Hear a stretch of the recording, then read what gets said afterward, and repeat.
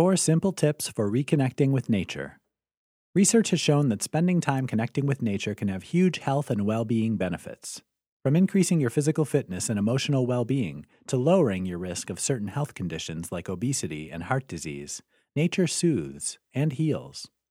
But getting back in touch with the natural world doesn't mean you have to drop everything and go on a spiritual retreat in a forest or hike the Appalachian Trail. You can reconnect with nature right now by following any of these simple tips. 1. Get outside. Doing something as simple as getting out of doors for your lunch break. A walk in the park is excellent, but even half an hour getting some sunshine can improve your sense of well-being and boost your metabolism. It's a human being's primary source of vitamin D, which you need for all kinds of healthy body functioning, from your immune system to your bone density. Cognitive function is also boosted by vitamin D. Scientists even think that regular exposure to sunlight can help stave off Alzheimer's disease. So go and grab some sun. 2. Nurture your green thumb. Gardening is a great way to step away from the stresses of modern life. If you don't have space for garden beds or a vegetable plot, get some houseplants to brighten your home and office.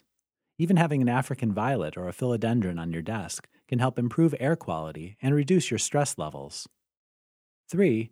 Practice nature mindfulness. Most people have some contact with nature in their day. You don't have to live on a farm to get the benefit of connecting with nature. You have to notice what's around you. You probably walk past nature every day without realizing it. Try looking around you to see what you're missing.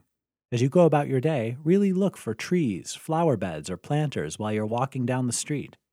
Are there potted plants or trees in your office building's reception area or your favorite coffee shop? Even the bunches of flowers at the florist's stall are reminders of the natural world. 4. Try walking barefoot. When was the last time you walked barefoot on a cool green lawn, or over a sandy beach, or let the water run over your toes in a stream? Take your lunch break in the park today, sit on the grass, and take off your shoes.